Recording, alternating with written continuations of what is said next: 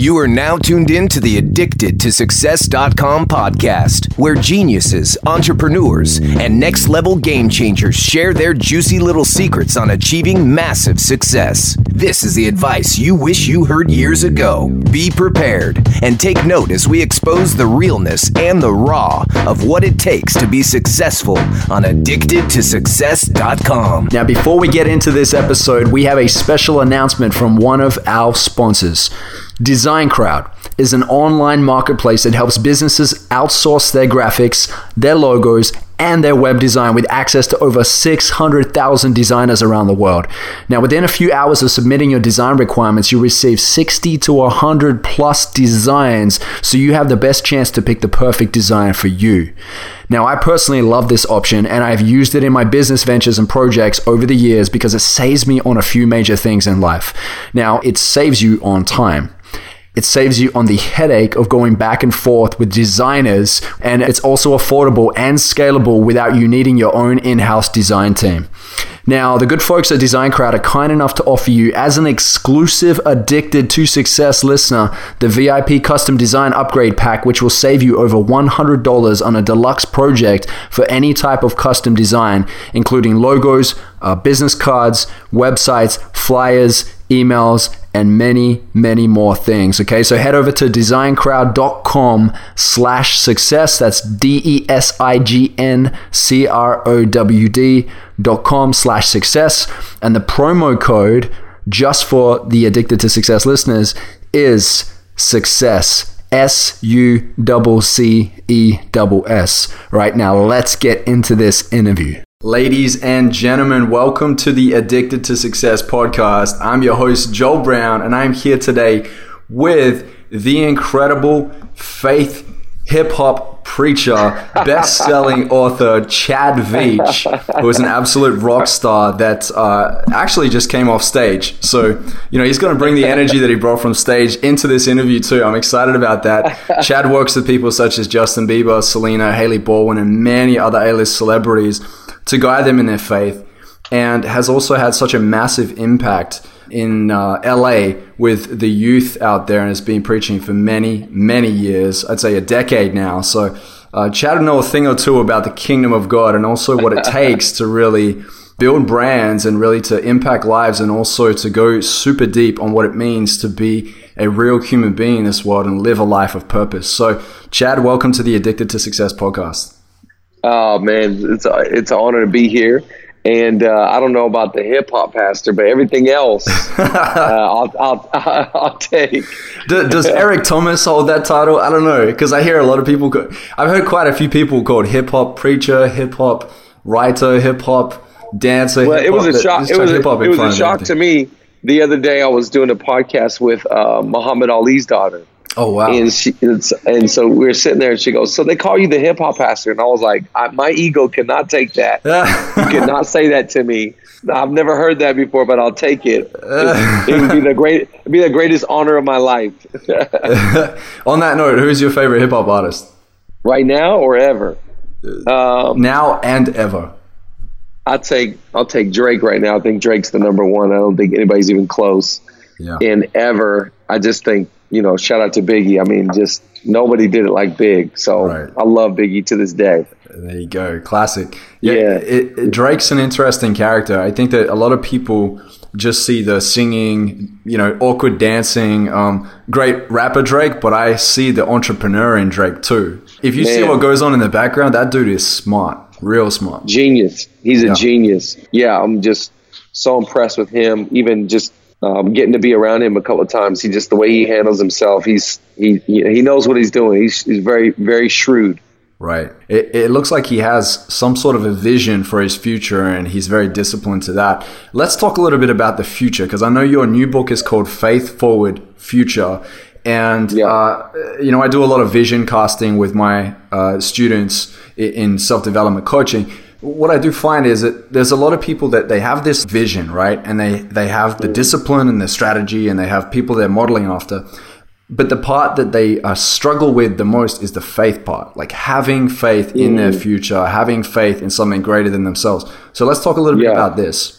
Yeah, well, I think what is faith? Faith is trust, it's confidence, and it's belief. So I think, you have to have faith in yourself, of course. I think there's a part of every person that needs to have that belief, and that, that's where integrity is so important, because you trust yourself. You trust that you are going to stick to an eating plan. You are going to stick to your workouts. You are going to live, with that integral part of integrity. So I think then you need to have belief and confidence and trust in yourself. But I think all of us crave to be attached to something larger than ourselves.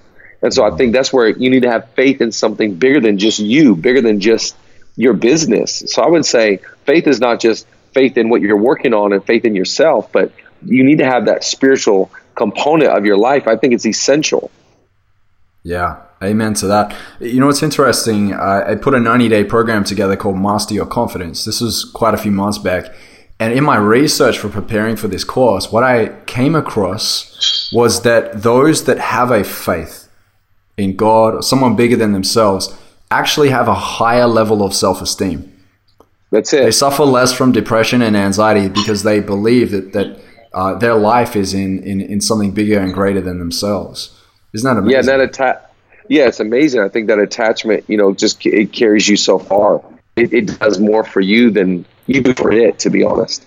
Right. So, Chad, let's rewind it a little bit, and let's go into why this book. Like, where did this idea come from? Where was the inspiration? Why Faith Forward Future? Why is this important? Yeah, well, I did this series at our church. It was called God Has a Plan. So I started just studying out this thought, God has a plan for our life. I always heard that growing up, God has a plan.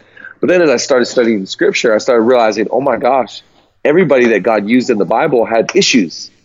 They all had problems. They all had struggles. And then I became comforted, and I realized, oh my gosh, God does not have a plan B for our life. He only has a plan A. And so no matter what we've done or struggled with or things that we've gone through, God has a plan. So I thought, what? In order to not just understand that, but to operate in that, you have to have faith to move forward into your future. So the reality is that the future is there, but it takes faith to get there.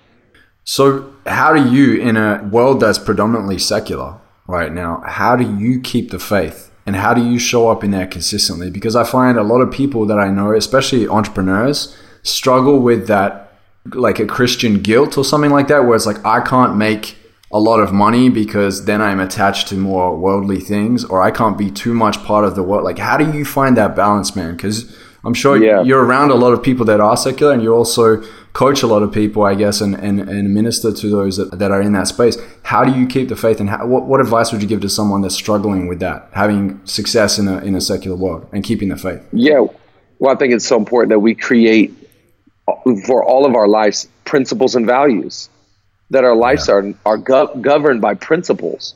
And when you really know what you value in life, then you actually want to become more successful, because these values they're your whole roadmap.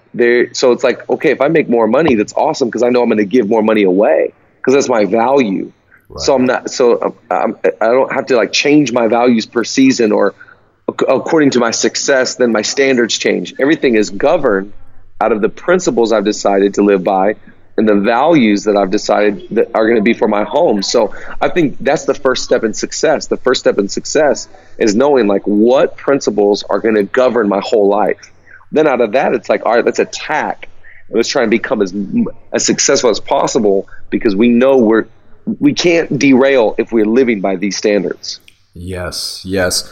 So, Chad, for those that are listening right now, how do you hone in on what your principles are? Because I think a lot of people hear this and go, that sounds right, but how do you action that? Yeah. Well, I think, it starts with a pen and a paper, like always. Just really, really deciding what do I value? Like I started this year, 2018, January 1st, sat down and I wrote out values for my family this year, values for my personal life, values for my church, the organization I lead. And some of them are old values that have always been there. Some of them are new in this season. I feel like I need to add this to already existing values. And then another thing that I do to create more values is I go to people that are successful and I ask them what they value. I start to learn from the marriages, from the organizations, and from the leaders. Today I listened to a book by Stephen Covey, The 7 Habits of Highly Effective People. Mm-hmm. He's talking about values in his life, values of successful people. So it's not just that I, in my own mind, the Bible says every way of a man is right in his own eyes. So it's not just that I have to create these values. So I go and find out what are successful people doing? Because I can learn from them. So I think in between self and others, that's where we can kind of conclude this is the life I want to live. Isn't it interesting that word value actually comes from the word evaluate?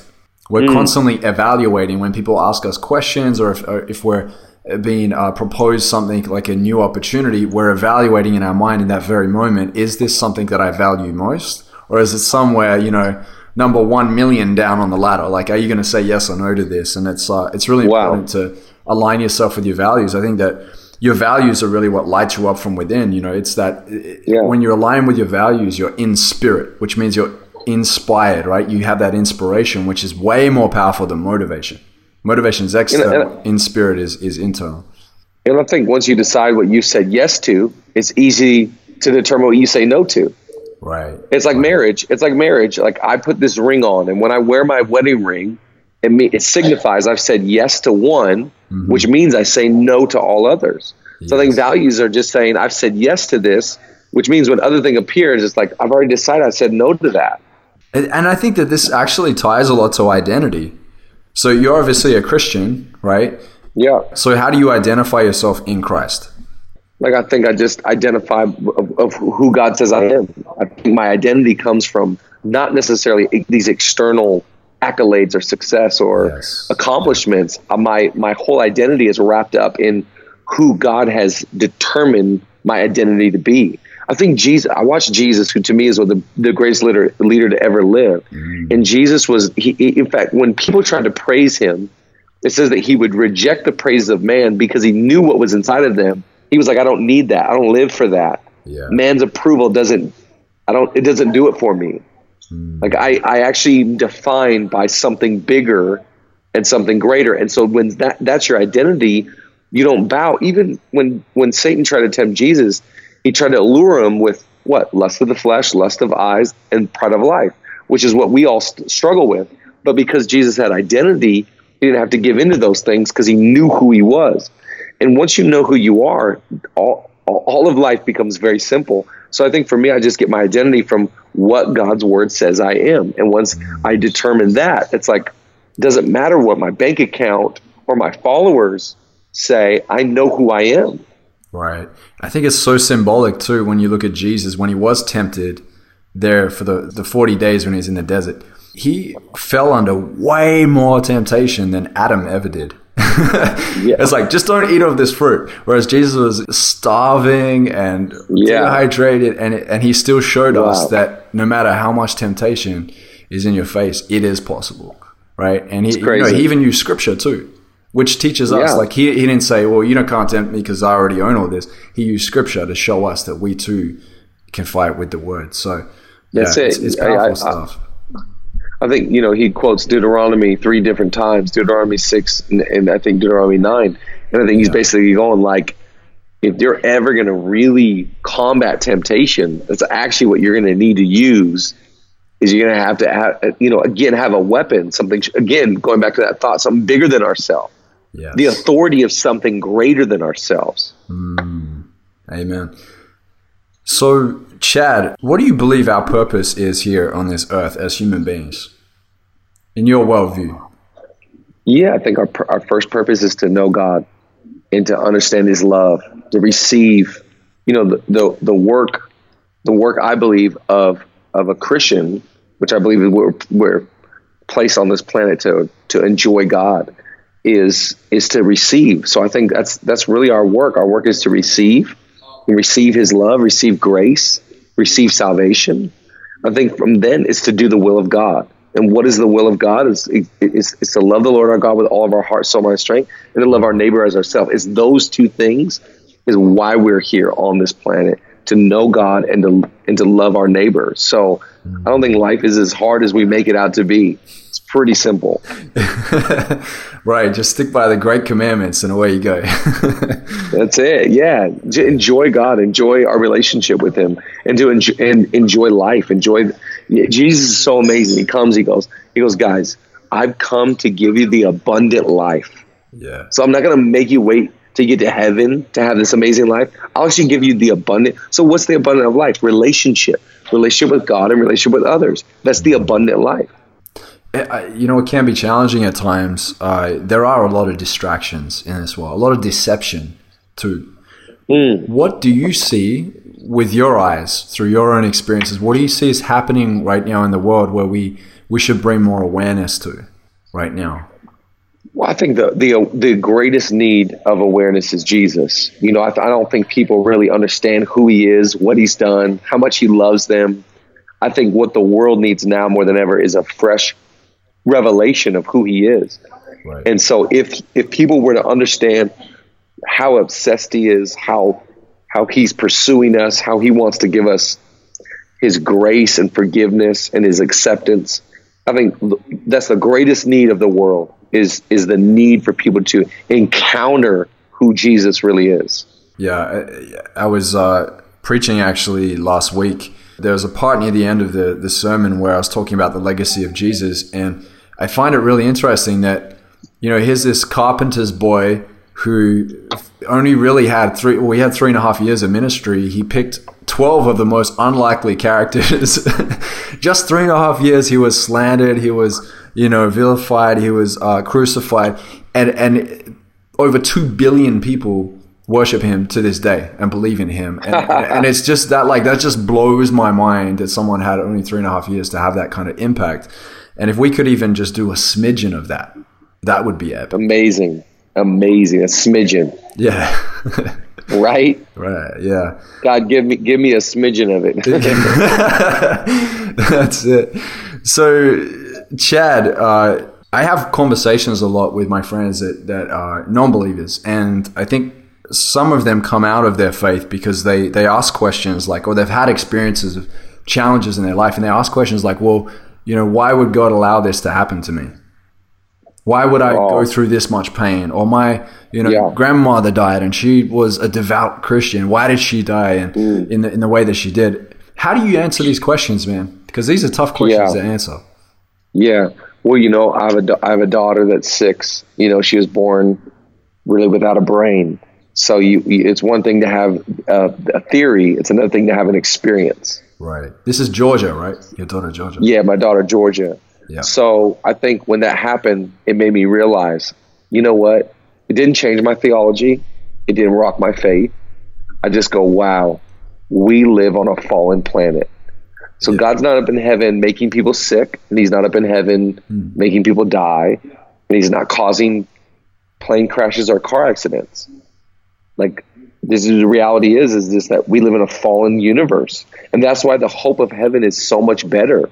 That when we get to heaven, there'll be no more sickness, no more disease, no more suffering. So the reality is that I don't believe that God causes those things. God's not the author of that. Adam and Eve and what happened there, then we entered into a fallen planet. It is what it is, which basically goes like, hey, great, I'm not a citizen of this earth. I'm a citizen of a greater place. I'm going there. The hope of heaven is that much more appealing. So if people are struggling with going like, why did my aunt die, or why is cancer in my house, or why did my parents get divorced? It's just part of living in a sinful nature.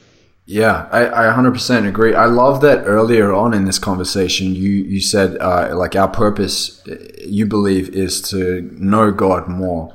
And I think that is one of the biggest, struggles for most, is that they've gone to church, or they have like their faith as a young kid, and then they step away from it. I mean, I can speak from my own experience. I stepped away from the church at like 14 years old. I didn't have a bad experience, but I stepped away from it to do my own thing. And then I realized that like I didn't understand him. So when people would challenge me on my beliefs, I stood there at 25, 26 years old as a 12-year-old, 13-year-old kid, only knowing kind of Bible stories and that, and not being able to defend the faith in any kind of way, or even like answer as to why I really truly believed in God. And it challenged me as a believer. And I think the more, like when I stepped in and really owned it, because you got to remember this, in the Bible, it doesn't say grandchildren of God. It says children of God. Right. So you can't inherit it because your parents did. You need to own it yourself. And I think that there is so empowering when you go and dig yourself and you pray on that. Like prayer is so important, man. But like praying for discernment and truth and guidance and and it just opens your mind to a whole new level, Matt. Seriously, I feel like since I stepped back in my faith really strong, I feel like I just elevated to a space where I was like, oh, damn, like revelations just blowing my mind, like just dots connecting and starting to understand the world in a way that I never did before. It's amazing. It's awesome. Yeah. So what would you say has been such a huge experience for you where you definitely felt like a miracle happened?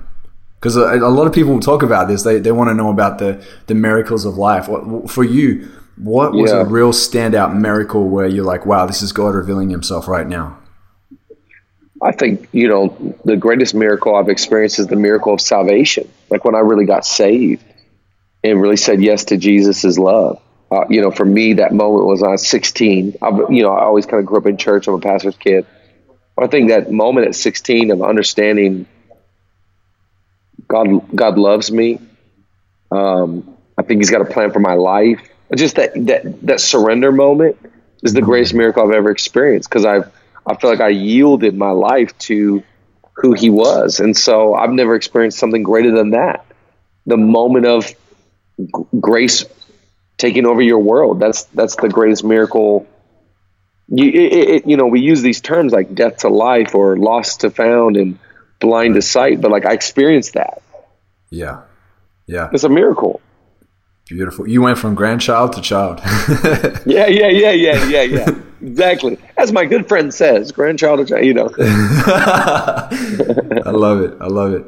Well, tell us a little bit more about the book. What is your favorite chapter of the book and why? I think my favorite chapter is the beginning, when life doesn't work out, because it puts everybody on the same playing field. I think sometimes we look at pastors or Christian leaders and like, oh, they don't have problems. So I start the book off with like a failure. I start the book off with the first chapter of going like, I was disobedient. I was going against God's will. I want to do my own thing. And so I think, just the beginning of just going like, hey, we have to like talk honestly. We have to get real. We have to like admit that we all deal with disappointments. The subtitle's moving past disappointments, delays, and destructive thinking, because I think it goes in that order. We get really disappointed in ourselves, disappointed in others. We feel delayed. We're like, gosh, it's going to put me back 2 years. And then our mind goes bad and we get destructive thinking, bad thinking habits. So I think the beginning is the best, because I get pulled into that and go like, okay, tell me more, because I can relate with you. People admire your strengths, but they relate with your weaknesses. Yes. I love that you said that sometimes we get a little bit kind of, I guess you could say impatient, right? We get like to this point, we're like, man, why hasn't this happened yet? There's an awesome quote that I came across. I was listening to a speech the other day by Ravi Zacharias. Incredible apologetic evangelist. Yeah. And this is so suited now for the new year, but he said, time is a calibration of change. Only the eternal word abides forever. It's true. Like time is just a calibration of change. Time is a gift from God, and he gives us a tiny pocket, really, to do what we need to do while we're here. And I think that sometimes our plan in our own mind doesn't unfold at the rate that we want it to, and we get so disheartened, but really God has the bigger plan for us. It's awesome. That's amazing. I love that. So Chad, tell us a little bit about how you planted this church in LA, because I know you came from Seattle. You were preaching with Judah Smith, right, out there in Seattle. Yeah. So we just felt like it was time to go do it. We felt it had been in our hearts, and we packed up the U-Haul and moved down, and some people started, coming down from Seattle with us. And we started with 11 people in our living room, and started meeting and building it out. And we did that for about 9 months, where we just kind of met with our team, and then we launched it 2 years ago. 2 years ago. It's been unbelievable. It's been an adventure. And I think at the end of the day, what's amazing is the local church is the hope of the world. So he's building his church. Number one, it's his. Yeah. And number two, he's building it. So I think that's what's amazing is like no man can get credit for what God's doing. Yes. So it's like when playing this church, I'm blown away how committed God is to his church. It is the vehicle he has chosen to rescue humanity. It is literally his bride. It's his. And so I think planning this thing has reminded me and taught me, oh my gosh, God is going to build his church. He is committed to this thing. And come hell or high water, he's going to resource it. He's going to magnify it. He's going to lift it up. He's going to use it. And I think it's just a beautiful thing to behold. Yes, I agree. Amen to that, brother. Chad, where can we get your book? Is it out now? Well, it's out now. It's everywhere. But we have a website, chadveach.org. You jump on the website there, but it's on Amazon. And yeah, it's available everywhere. Beautiful. So guys, this is Faith Forward Future by Chad Veach. Chad, you also have another book too, Unreasonable Hope, right? Yeah, Unreasonable Hope was the first one. Awesome. What will we find in that book there that's a real standout you believe would be great for the Addicted to Success audience? And just remember, our audience is very much so entrepreneurship based. Yeah. Well, the whole book, Unreasonable Hope, is just based on, think about Barack Obama. Barack Obama had hope against hope. No, we had never had an African-American president before. So I just love people that have the audacity of hope, audacious hope. It takes faith to live a hope. I think the world says don't get your hopes up. And what I love about entrepreneurs and pioneers, they're like, no, we're getting our hopes all the way up. And I think we should live hopeful. We should live with this. I have great hope in humanity. I have great hope in this new year. I have great hope in my community. I think we should live hopeful lives. And so that's what really that book is about. Yes. I think God gives us more when he sees that we are willing to be courageous. Yeah, absolutely. Like, totally. That's what it means to be a citizen of the kingdom, is to really represent, right? To take risks. And, I talked to some of my Christian friends, and we had this conversation around, some of them have been copying a little bit of flack online where people are leaving nasty comments and that because of their beliefs and so on. And I said to them, I said, man, the kingdom is being tested. Anything that is worth something needs to be tested at some point in time. That's all it is. It's just a test. So let's talk a bit about the kingdom, because I know that one of the things that I guess gives, I believe, Christianity or any belief system at that a bit of a bad rap is the word religion. And I know that if we look at the kingdom, it's a lot bigger than that. So how do you deal with this? Because I think a lot of people would probably turn away and not give it even a chance to listen to the message if they hear the word religion, right? So what's been your experience in this case? Well, yeah, I think, if we're here to propagate religion, we're gonna get really stuck and have no audience, right? I think what's the message we're selling? For us personally in our cul-de-sac, we're talking about one king. In one kingdom. So I think, that we're just trying to do as good of a job to, elevate our king, the king that we believe in, the king that we think is the man, the guy, the dude, the antidote, he is it. And so I think if we want to talk about religion, the world has turned its ear to it. But if we want to talk about a person who's a savior and a person that is a king of all the kings, has all the authority, who is that? What is he about? What are his values? I think that's what we're trying to do in Los Angeles.